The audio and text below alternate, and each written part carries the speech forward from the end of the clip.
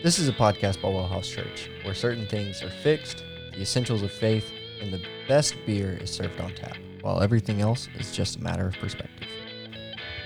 All right, everybody. We are coming off of filming yesterday's episode of Practicing Presence. So we're pretty hyped up right now. Yeah. A lot of energy flowing. Yeah, we're feeling pretty lively. Yeah. If you didn't catch that episode, go back and listen to it. You'll probably at least get a couple laughs. You will get a couple laughs, at least at how impassioned we get about the topic. Yeah. Anyways, with that being said, I am dying to drink this beer. Oh my gosh. Okay, so we have a treat tonight. Yes, we do. So we live in the greater Houston area, for those of you who don't know. And one of the great Houston treasures is St. a brewery called St. Arnold's Brewing Company. And they have been voted the number one best medium-sized brewing company in the nation. And they are superb. They are one of our favorite breweries. And once a year, around this time, they come out with a seasonal beer called the Pumpkinator. And it is an imperial stout that has pumpkin adjuncts. I have had it one other time, and it is superb. It is. Have you had it before? I've had it with you before. I'm pretty sure. Okay. Yeah. It is superb. They are hard to find. Yeah. If you don't go day one that they're released, which this year when they were released, I was not able to go, which means they are difficult to find. We got our hands on one today. Thanks to our boy Andrew at our local HEB. Yeah. We got one, and we are sharing it tonight. I almost had to go to the brewery today because I wasn't sure if I was going to be able to find one. Yeah. Good beer. I'm super excited to drink it. So no more talk. Cheers. Cheers.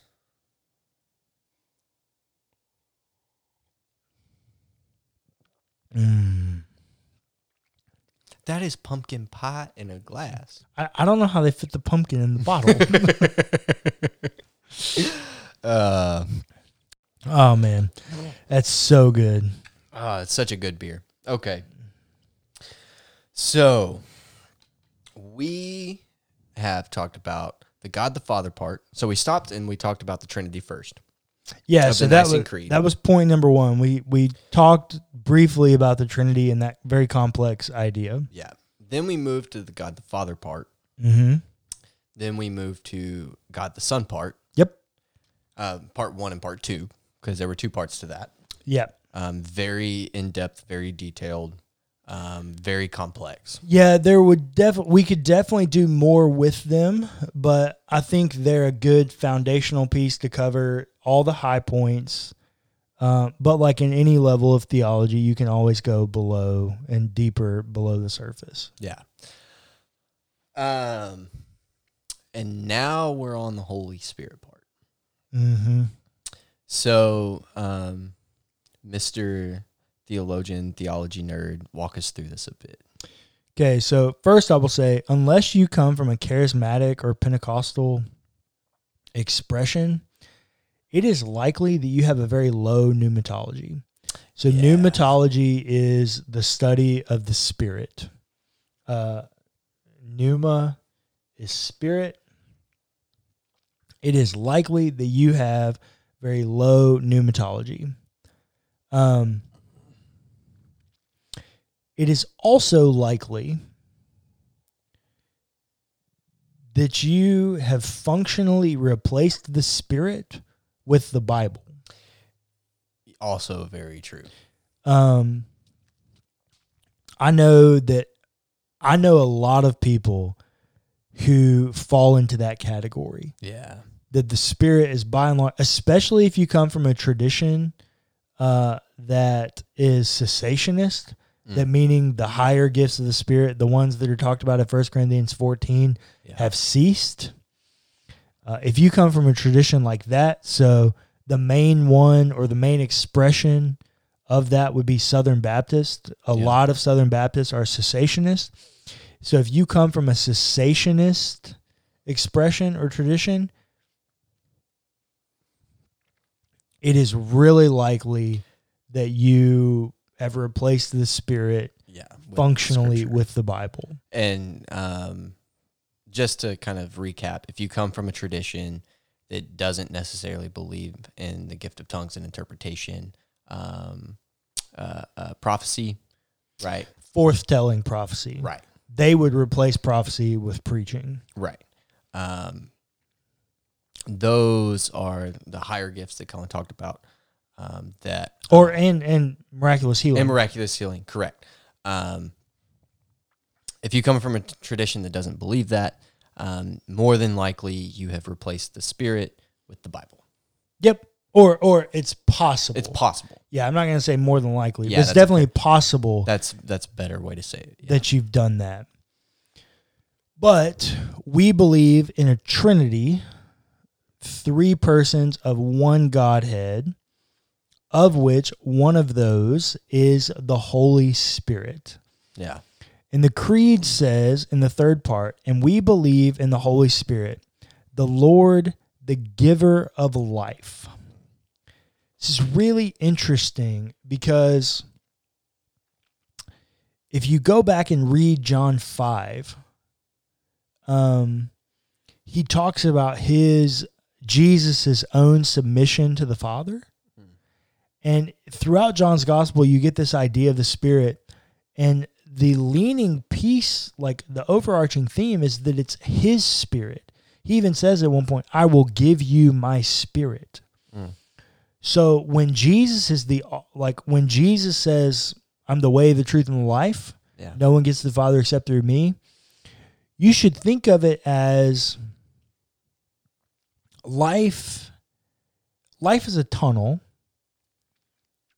Jesus is the doorway.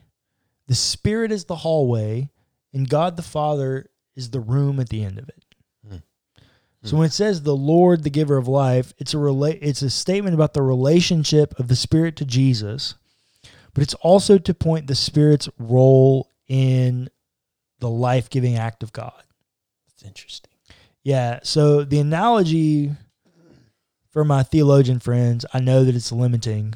I'm trying here, but so I think for the average person, that's a good way to think about it. Yeah. That if life were a category and it were a journey, Jesus would be the doorway, Holy the Spirit would be the hallway, and God the Father would be the end room. Yeah, I guess I've never heard it explained that way. That's an interesting way to explain it. Yeah, that's unique to me. Okay. It's just something that I've come up with over the years. And I understand it has its limitations for those of you that are deeper in theology. Right.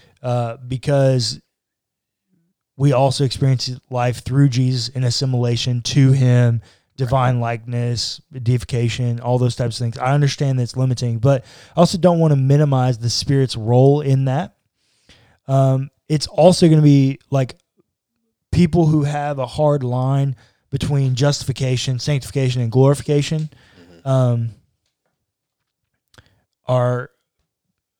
You may have mixed feelings on that, but those of us who have like a deification view of sanctification, I'm not going to, I don't personally like that as much in the overall journey of life, because I don't think those are 3 distinct markers. I think those are positions that we're trying to get to. So where a standard Protestant would say justification, sanctification, glorification are markers in the journey of faith, justification being the point in which you've experienced redemption or regeneration, sanctification, anything after that and up to the point of glorification, which is where you turn into your deified body. For me, I don't think they're, when I read Paul, I don't think they're that hard-lined. I don't think they're that defined. To another extent, I don't think that glorification can really be talked about only in eschatology. Moses seems to have a pretty glorified experience when he comes down from the mountain. Mm-hmm. He's glowing. Yeah. If I could ever singularly point to a deified body outside of Jesus at the resurrection, it's Moses. Yeah, I mean, he was physically present with God. And leaves that experience ontologically different. Yeah. At least for a time. Right. Define ontologically. Yeah. For a minute. Study of being. Okay. Like his being is different because of that moment. So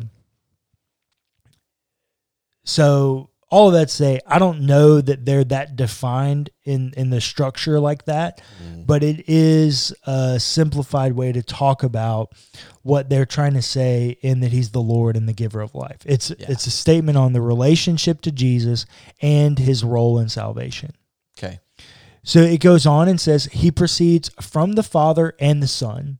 So that's what I was talking about in John 5, where he says, I do nothing without my Father's willing, outside of his authority, and I will give you my spirit. It's this, it's not a hierarchy,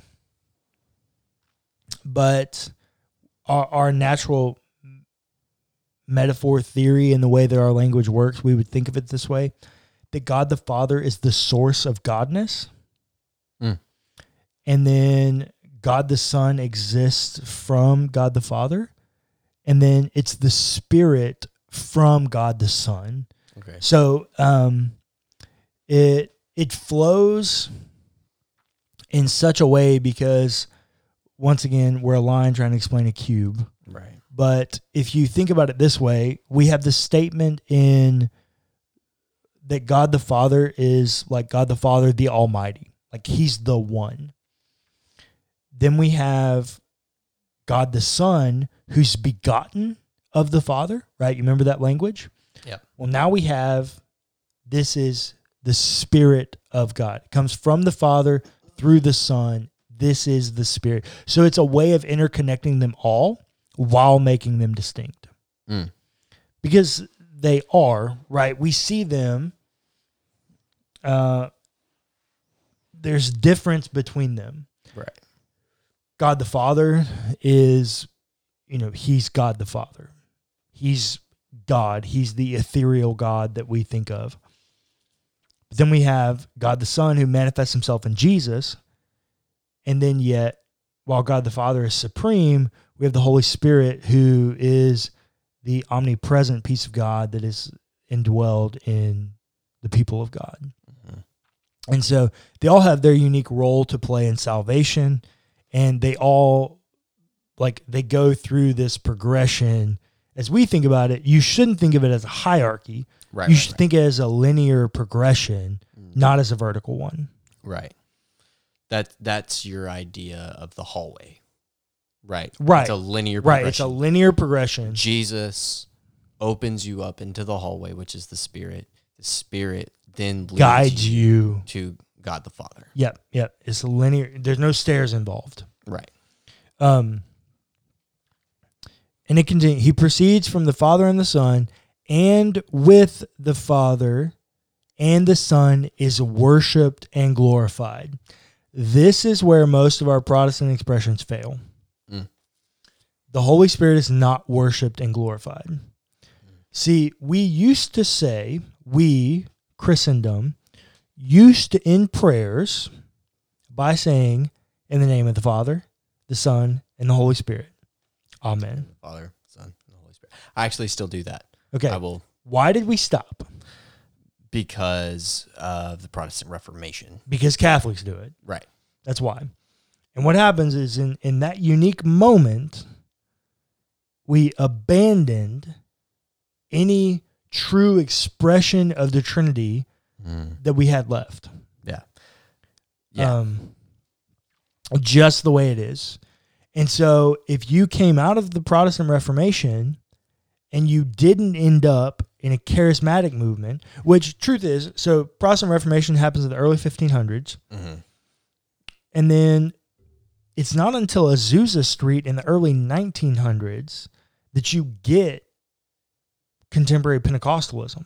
Okay. Azusa Street happens, correct me, any of our charismatic people that are listening, I think it's 1907. Please, somebody let me know in the comments or email me, but I'm pretty sure it's 1907 that Azusa Street happens. And so you go about 400 years, almost to the day. Mm-hmm. I think the 95 Theses with Martin Luther happened in 1514. Yes. So you go about 394 years, 393 years, something like that, without a true expression that has a vital understanding of the Holy Spirit. Yeah, for sure. I'm looking up right now when the Protestant Reformation happened. 1517 to the 95 17. Yeah, 1517 to the 95 Theses. So yeah, you go just under 400 years. Okay. Wow. Without a true easy definition and expression of the Holy Spirit. Yeah. You have the Baptists that arise that are really trying to limit the Spirit.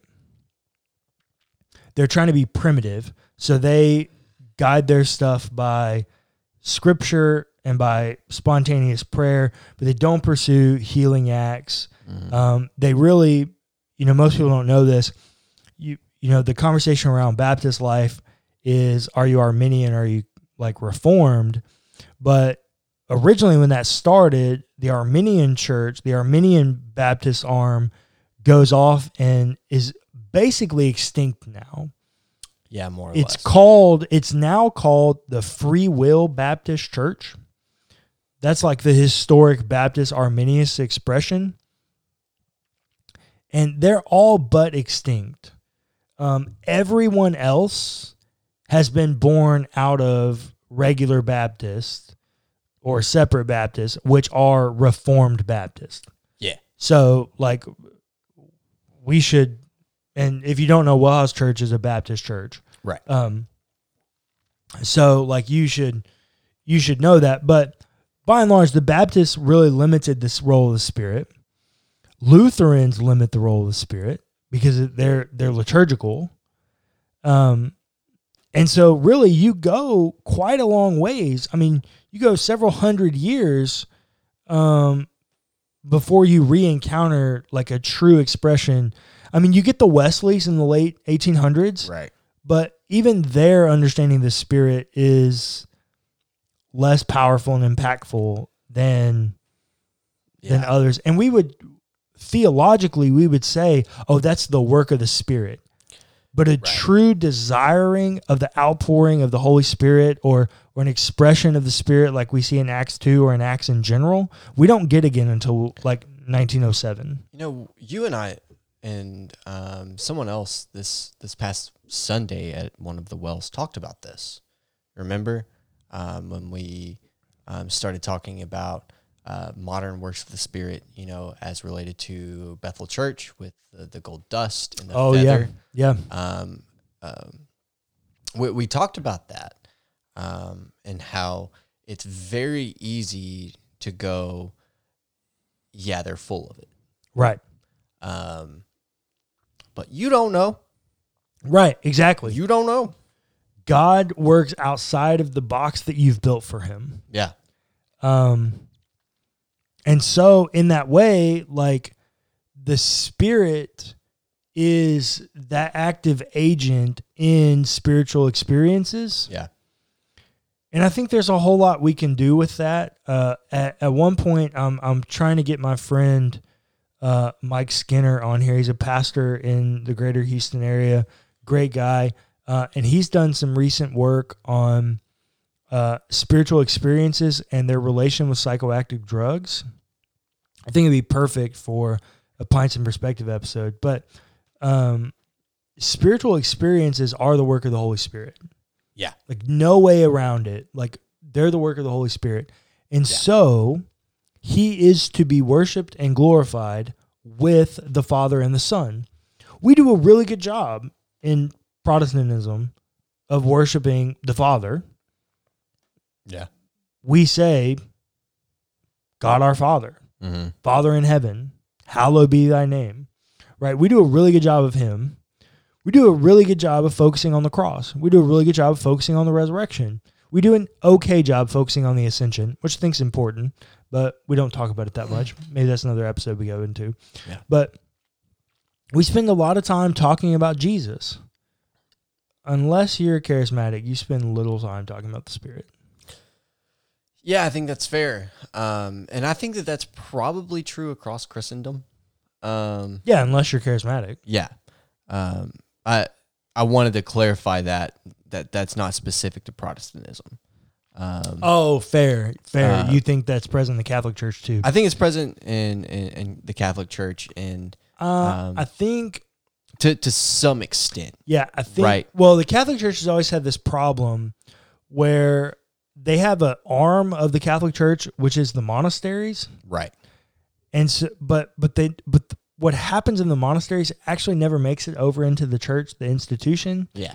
So So there's this weird disconnect. Yeah, that so ends you up can happening. have like a Catholic monk that is highly charismatic. Oh, absolutely. We had one come and preach when I was at Houston Baptist. Really? Super charismatic. Preached on 1 Corinthians 14. Really? Yeah, super charismatic. But like the Catholic Church isn't. Right. And that's more what I'm meaning. And Yeah. I don't actually know if this happens in like Greek Orthodoxy or the Anglican Church or the Episcopalian Church. Like I'm not too familiar with their ideas on charismatic theology. Yeah, so I can tell you that in the Orthodox Church, and not just Greek. So Clayton said Greek Orthodox. Right. I said right. But Orthodox is a expression. It's a tradition in itself. Yeah. You can have Russian Orthodox. You can have Greek Right. Orthodox. You can have whatever. But in Orthodox traditions, they do a much better job of talking about the Spirit Okay. because their soteriology is deification. Oh, okay. Yeah, okay. the Orthodox Church is the mainline church that still holds to deification. Okay. Okay. And I don't know about Anglican or Episcopalian, but I just think that generally across the board, we don't do a good job talking about the Spirit. Correct. Yeah, I think that's fair to say. So, okay, cool. So well, not we're- just we're- talking about the Spirit, right, but the creed says Worship. worship. right. So, what would be? Do you think in your mind would be a good way to worship the Spirit? Well, first Like, what acknowledging is- his existence. Right. But to another point, I think, maybe this is something that I need to do, but returning back to acknowledging him in a consistent way, like in the name of the Father, the Son, and the Holy Spirit. Yeah. I do it sometimes, but I don't do it all the time, Right. which... We typically see it in like baptisms, like in Oh, Protestantism. I baptize you in the name of the Father, the Son, and the Holy Spirit. Yeah. But outside of that, we don't really see it. Yeah. You might see it if you had a really, like if you had a more liturgical church that, like a more liturgical Baptist church that followed the church calendar. Right. You might see it at Pentecost. Right. For sure. You might hear it glossed over at Christmas that Mary's conceived of the Holy Spirit. Yeah. Yeah, but by and large, like in most Baptist churches, you're not going to hear Romans 8 preached, that the Spirit prays for us Yeah. in groans and utterings unknown to us. Like, you're not going to hear that.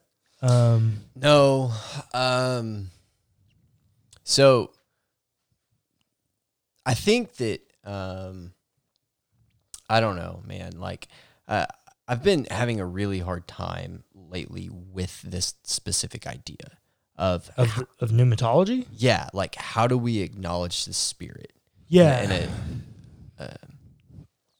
In a way that makes that makes sense, because in Protestantism we know how to acknowledge God the Father and God the Son, right? Yeah. Now there is a song called Holy Spirit, right? Yeah. That is specific to the Spirit, right? Yeah. The lyrics, the first part of that song is Holy Spirit, you are welcome here. Right. And I think that's really impactful, to open up your heart and say, you're welcome here to work in whatever way you see fit. There's that text in the Thessalonian literature. I can't remember if it's first or second. I'm sure one of our listeners will let me know. But it says, do not stifle the Spirit. Yeah. I think that's a good way of worshiping the Spirit, is not minimizing his work. Because I do think that, especially for people who like have heard a narrative or had bad experiences with charismatic gifts,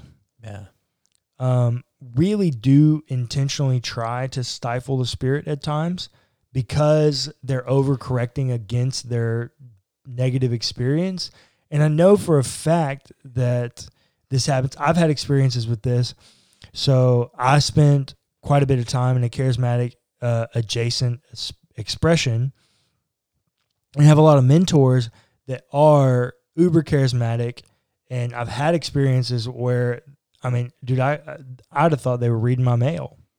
Yeah. Just like, yeah, me too. The prophetic just coming out of them. Where I've had these experiences where they basically like read my mail. But then I've also had some where they tried and I was like, bro, you couldn't have been more far off. Yeah. And so because of those experiences of rejection, we end up finding people where they don't do this or they have a bad experience with it. I remember one situation, I'm not going to use names, but there was one situation where someone was guest speaking somewhere and someone told their spouse something. The speaker never spoke to their spouse about the thing, but then stood on the stage and gave a word of knowledge, gave a prophecy about that issue. The person left because they had previously spoken on that issue to their spouse about it, left thinking it was all a flukes, like it was all a hoax. Rather than, as Paul says, test these things. Right. Like, test the spirits here. Yeah.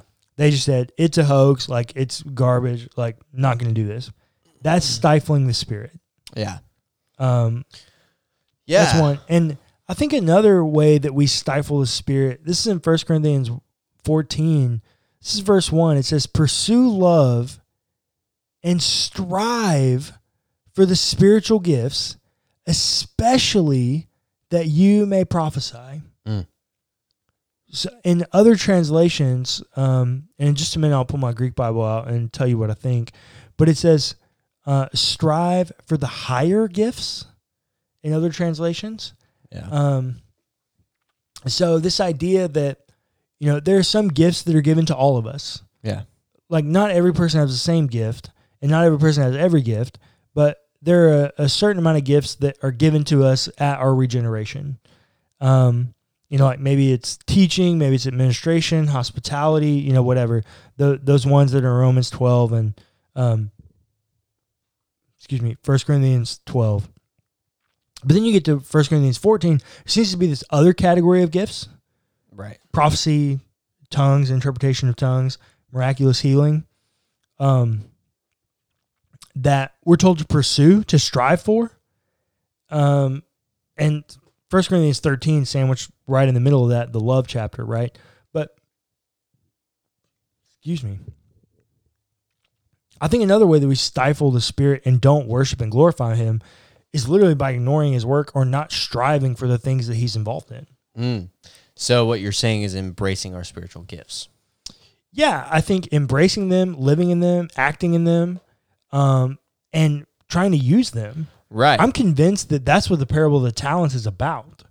Is that people have been given something, they're not using it, and so God takes it away and gives it to somebody else who will use it. So this supposed to mimic a barroom conversation where we talk about theology. Can I question that for a second?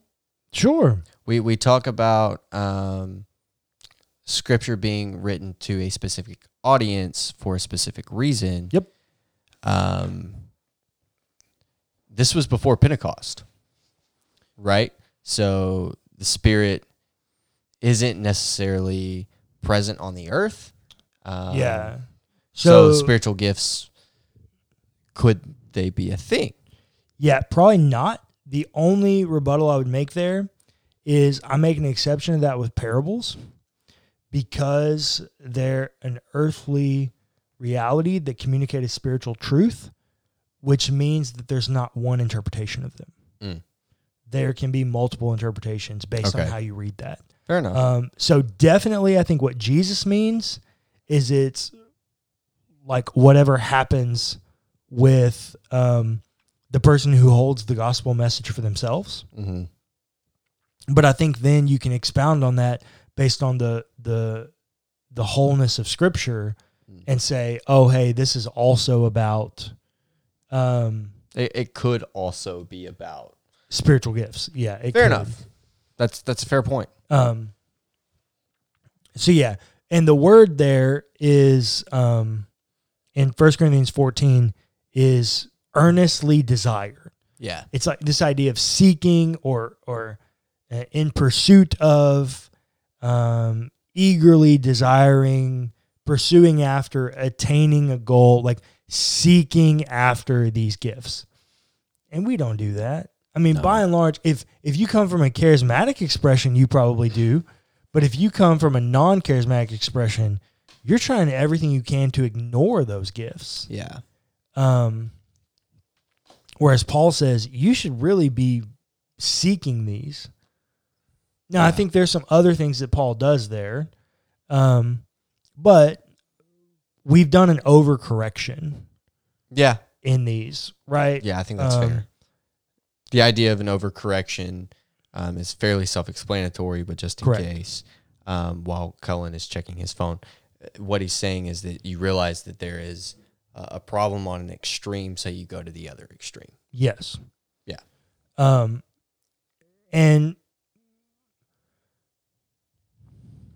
the creed continues on and it says, he spoke through the prophets, which is once again to say that he's been at work for a long time. Yeah. Like, it's not unique in this situation. Like, when donkeys speak words, when miracles happen in the Old Testament, when the walls of Jericho fall, like, when these moments of miracles happen, that's the work of the Spirit in the Old Testament. Yeah. I think in a few weeks, my friend Adam Cheney is going to come on here, and we're going to do several episodes on pneumatology. Don't hold me to this because I haven't got the confirmation from him, and I'm putting this in here anyways. So sorry, bro. He'll be good with it. Yeah, I think. but Adam always was fascinated by this idea of Old Testament pneumatology, the work of the Spirit in the Old Testament, because there seems to be this really uniqueness. Like, there's something special about what happens in Acts 2 at Pentecost. Yeah. But it's not to say the Spirit wasn't active before that. Right. The thing that's unique is that now it's indwelled in the people of God, Right. whereas before it was at work around them. Right. There's something different now that God is living in us, that we've become the temple. Yeah. And before that, the Spirit was limited by being outside of us. Okay. Okay. Fair enough. So, continuing on here. This is the end of the creed about the Holy Spirit. Like, that's the final statement on the Spirit. And these are some very general statements. So this episode may be a bit long, but it's not enough content for a whole nother episode. But it says, we believe in one holy Catholic and apostolic church. Yeah. That does not mean It a Roman Catholic church. No, it means unified. It means, unified, universal church. Yeah. We believe in one holy, universal church, Yeah. and which that church is apostolic. Yeah. That word apostolic is extremely important. It means sending. Yeah. It means a people on a mission. Right. I do have a really funny story about this part of the creed. Okay. When I was at a church one time, and it was right after that song "This I Believe" by Hillsong United came out. Okay. And I was at a point in my life where I was really critical, probably too pretentious.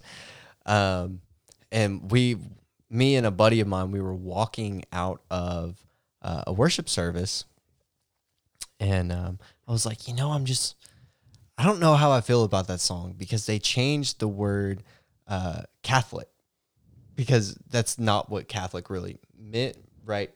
And they changed it because they're not the quote Catholic Church, Right. And I kind of complained about that a little bit. And he goes, "But we're not the Catholic Church," and I was like, "But we are." Yeah, but we are. Yeah.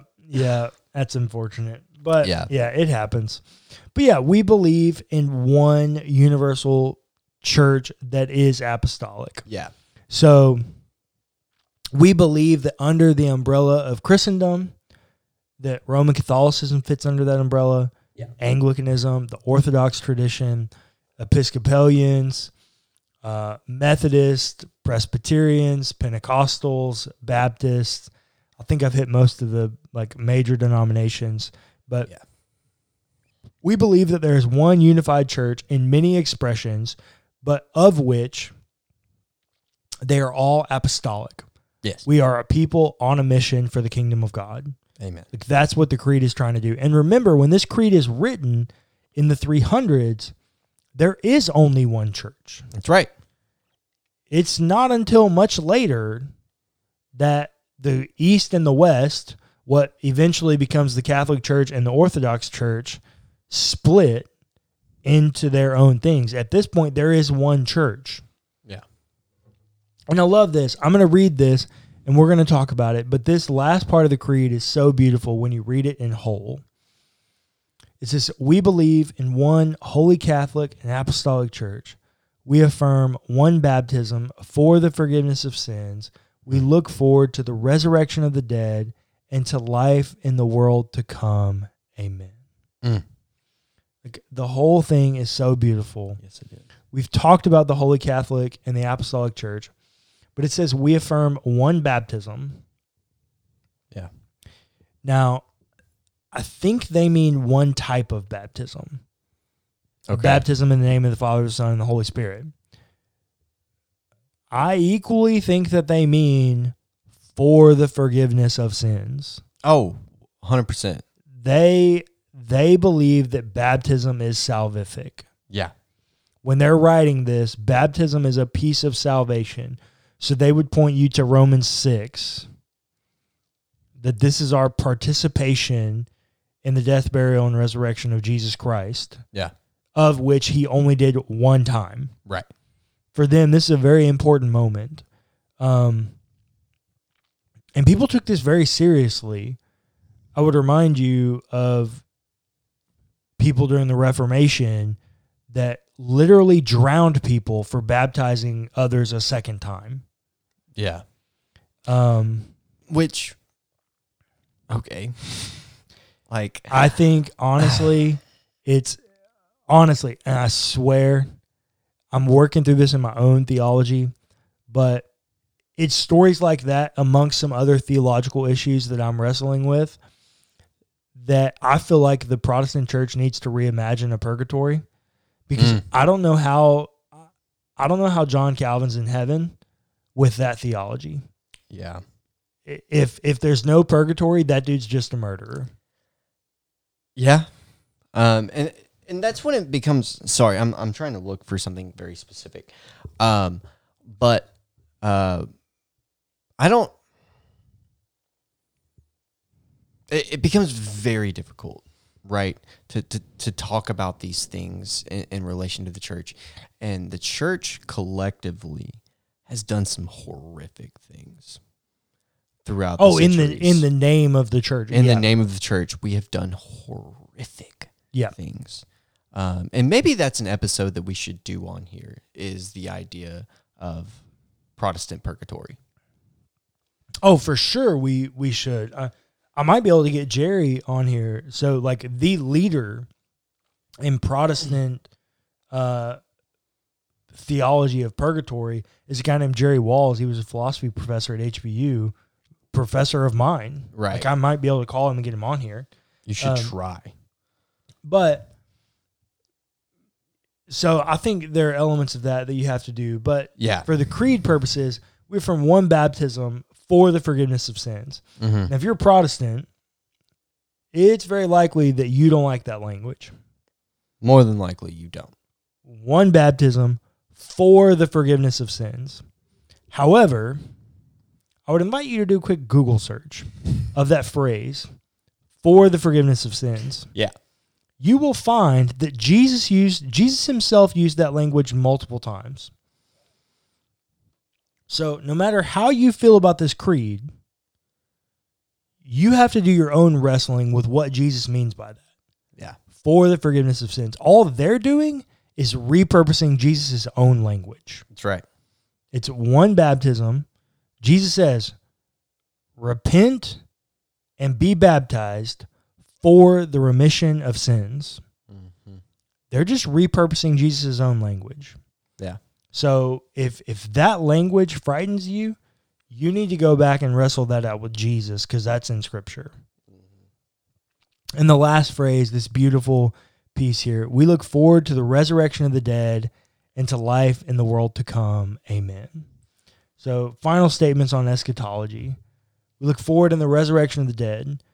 1 Corinthians 15, Paul's talking about both the resurrection of Jesus, but also the general resurrection of the dead. Right. I would call you back to Old Testament hyperlink in Ezekiel 37. Say to these dry bones that they will live. Yeah. A beautiful prophetic apocalyptic passage there in Ezekiel 37.